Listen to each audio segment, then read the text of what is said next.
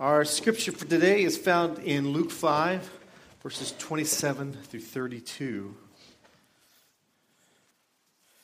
It's Luke 5, 27 through 32. Later, as Jesus left the town, he saw a tax collector named Levi sitting at his tax collector's booth. "Follow me and be my disciple," Jesus said to him. So Levi got up, left everything, and followed him. Later, Levi held a banquet in his home with Jesus as the guest of honor. Many of Levi's fellow tax collectors and other guests also ate with them. But the Pharisees and their teachers of religious law complained bitterly to Jesus' disciples, "Why do you eat and drink with such scum?" Jesus answered them, "Healthy people don't need a doctor, sick people do. I have come not for those who think they are righteous, but those who know they are sinners and need to repent." The word of God for the people of God. Thanks be to God. Today we're starting a three-part series on our vision statement. But before we do that, and I talk a little bit more about what part of the vision statement, I wanted to just watch a little video, and I think many of you are going to relate to this video in some way. Here's a few reasons why people don't go to church. I can't come to church until I get my life together. Church is how I got my life together. Church is filled with a bunch of hypocrites. And there's always room for one more. All they care about is your money. They care about me, not about my money. Is there some kind of dress code? Yes, the code is wear some clothes. Church, it just makes me nervous. I was nervous at first, and then I felt right at home. I'm not sure I believe everything that you believe. But you can still belong. Church is for wimpy, girly men. You want to say that again? If you knew me and what I've done, you wouldn't want me. If you knew me and what I've done, you wouldn't be worried. You can come to my church even if you were brought up Catholic, Baptist, Methodist, Jewish, Mormon, Lutheran, Pentecostal, Presbyterian, Church of Christ, Southern Baptist. a little bit of everything and a whole lot of nothing. See, it's not about a religion, it's about a relationship. So please, come to my church. Where nobody's perfect. Where beginners are welcome. Where socks are optional. but grace is required. Where forgiveness is offered. Where hope is alive. And where it's okay to not be okay. Really.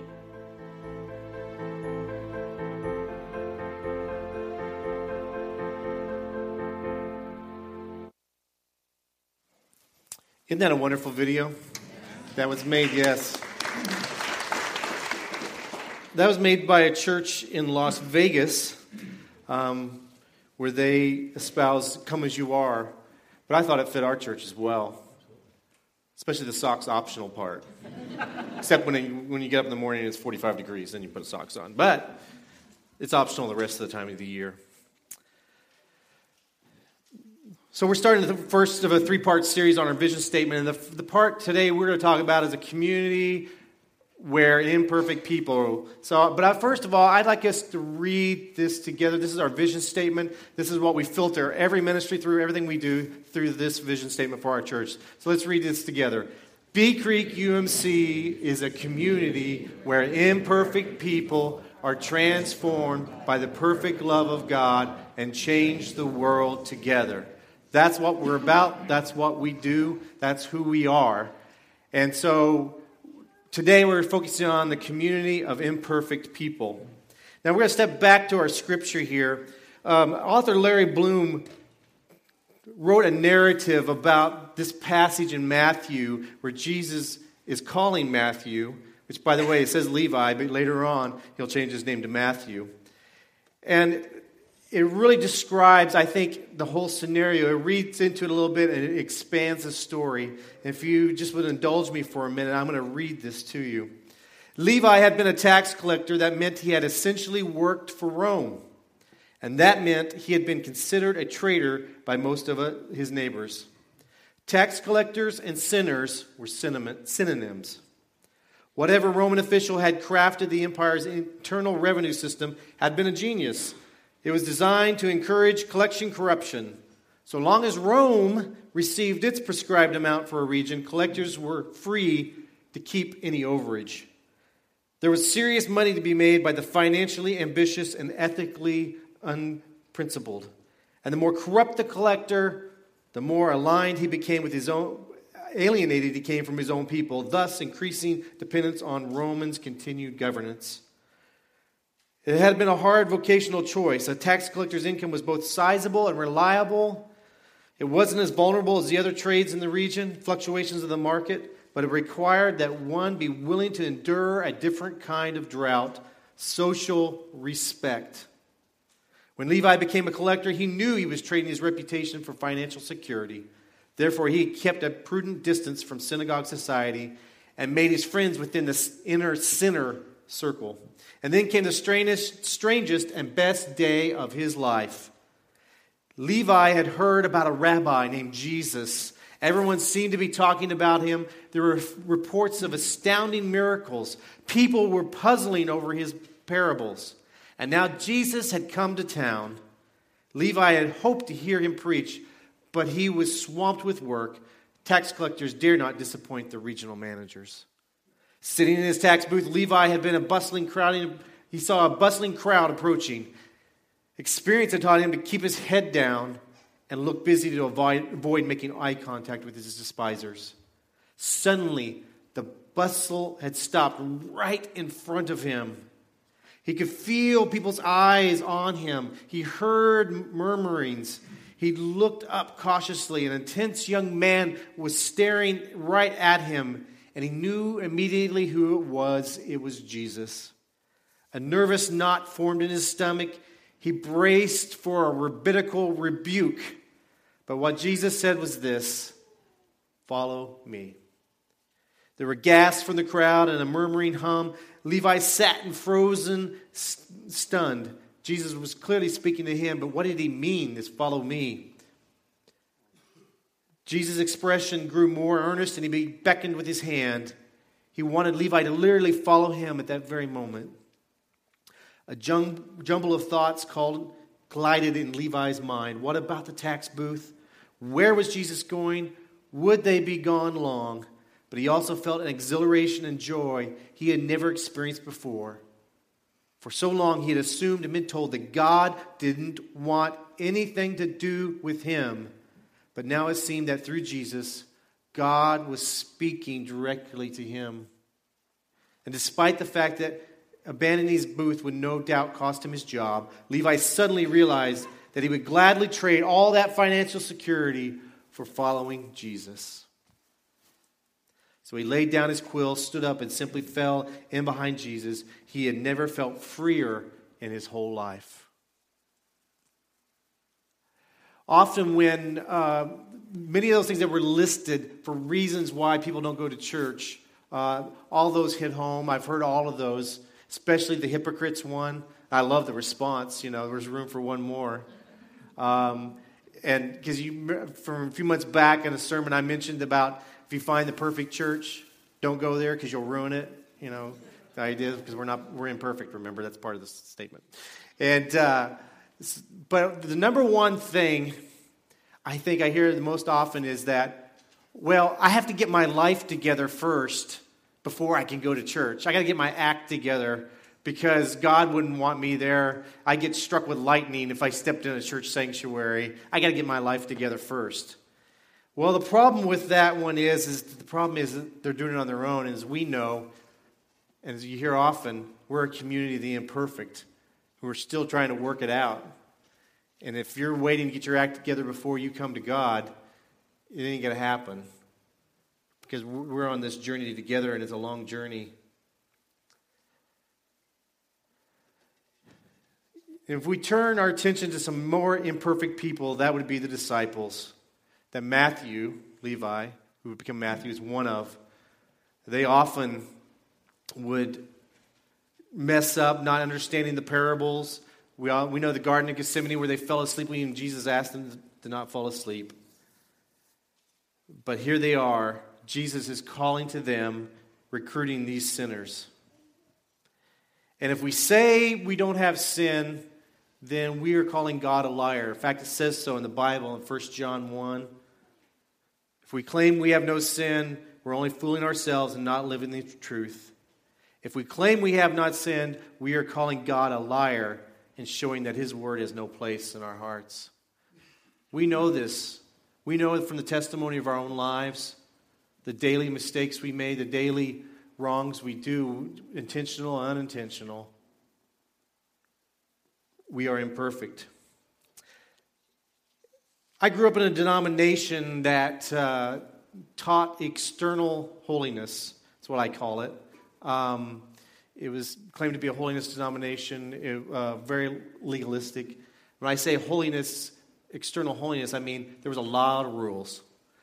Maybe not like the 600 plus the Pharisees had, but there was a lot of rules. Well, for us teenage boys, we knew it was simple. We kind of narrowed them all down to one is don't dance, don't drink, don't shoot, don't go with girls who do. That was pretty much it. When we had that, we were good to go.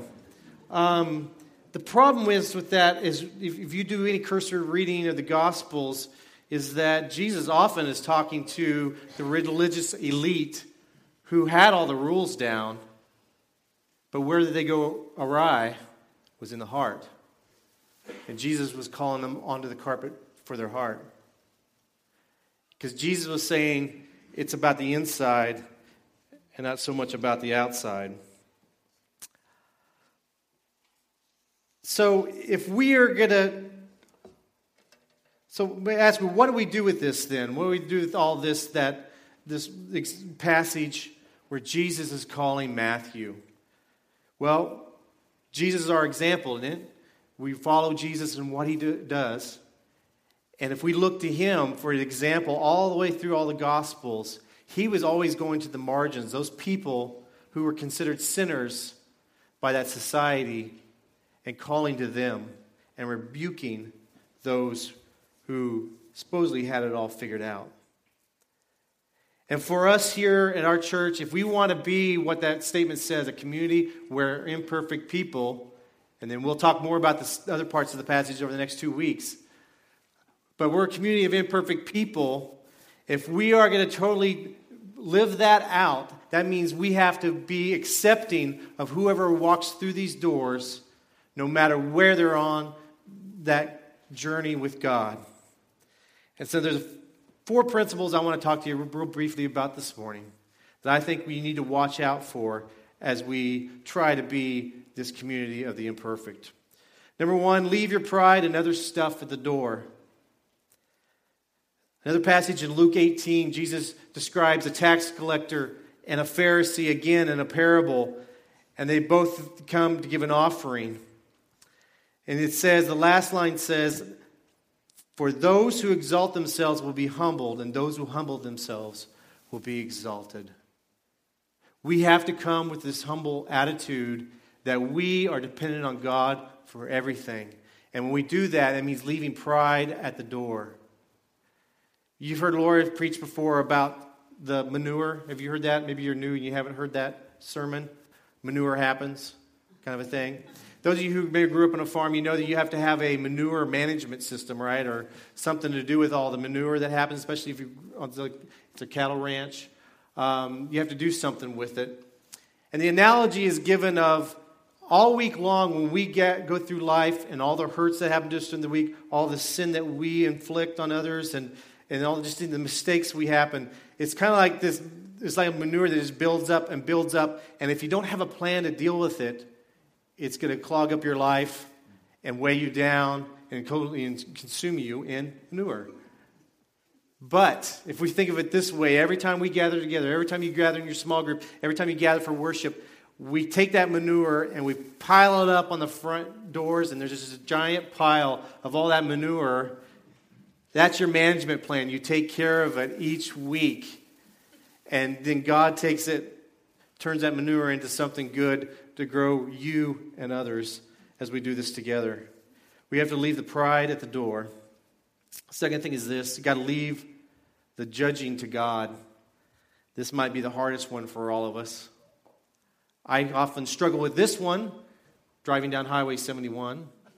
That's usually where I struggle with the most, judging someone else's driving abilities.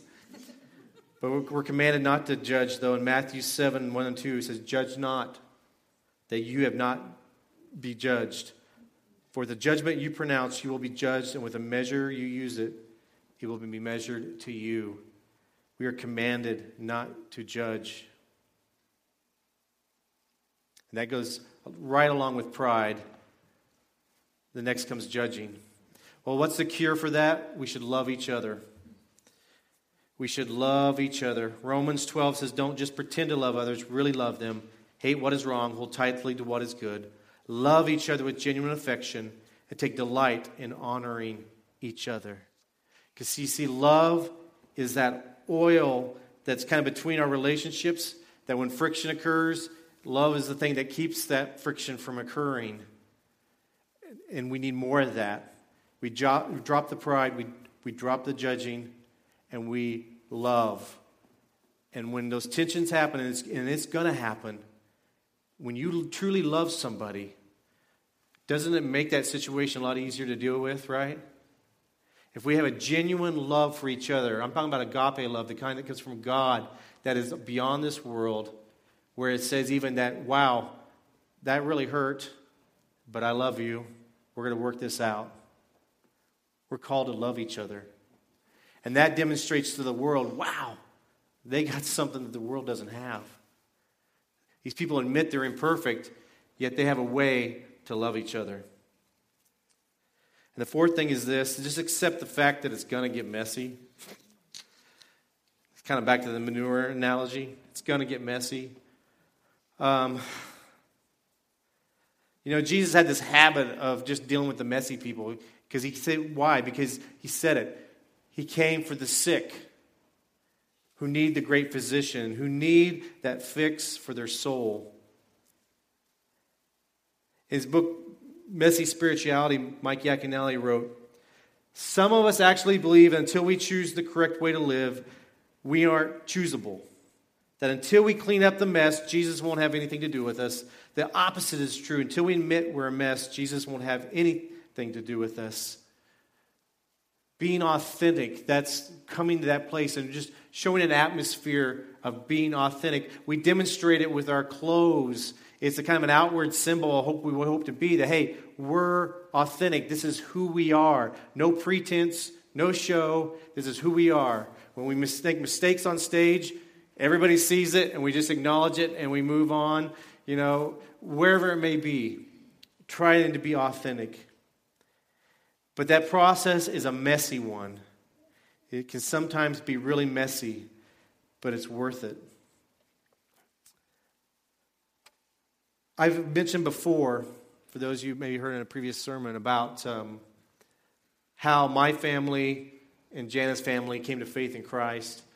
When it talks about being coming into the kingdom messy, we could talk about both families, but I especially love hearing the story of Jana's family and their parents when she was in second grade. That little church 2 blocks away from them invited them to Sunday school, VBS, and the kids went first, and they weren't even close to living anywhere near to wanting anything to do with God at that point in their lives. Yet through all that, her parents started coming to church, even with all the messiness still happening in their lives, and came to faith in Christ, and the whole family just blossomed from that point on. It radically changed their life because a church went into the community and was willing to embrace and get involved in the messy lives of those around their church, that their lives were changed. In fact, the problem this church had in church growth, they would reach out to the community, share Christ with them. People get their lives turned around, and they move off to a better neighborhood. Now, a lot of them came back and they would drive in, which was the good news. But so often they were so successful, people would move to other places and other towns because they got their life straightened out. So the question for us is this, is who are we going to be as a church? Who are we going to be as a church? Are we going to have the willingness to be that authentic community that's willing to love radically each other first, and then the world, and those in the world? Are we willing truly to be that authentic community that says we're imperfect, but, and the rest is coming next week, we're transformed and we're changing the world? And the key is this. Why do we do all this? It's the same one as Matthew. Reason why he followed Christ, so he could have a relationship with Christ. They said it in the video, it's all about relationships. It's all about relationship with each other. Most importantly, it's about a relationship with Jesus Christ. So I'm going to leave you with this one last verse from Hebrews 10. It says this: let us consider how we may spur one another on toward love and good deeds. Let us not give up meeting together as some are in the habit of doing, but let us encourage one another as you see the day approaching. Amen? Amen. Let's pray. Oh God, as we prepare our hearts to partake in Holy Communion, I pray that we would be encouraged as a church to know that we are striving to be this authentic community that's leaning on the power of God to go out into our community, willing to get into the messy lives of those around, to share our own messy lives with them, to realize, hey, we're just like you, dependent upon God's grace, and just striving to be more like Jesus. I pray you continue to strengthen us and come and examine our hearts now as we come before you in Holy Communion. Holy Spirit, just come and examine our hearts. In Jesus' name I pray. Amen.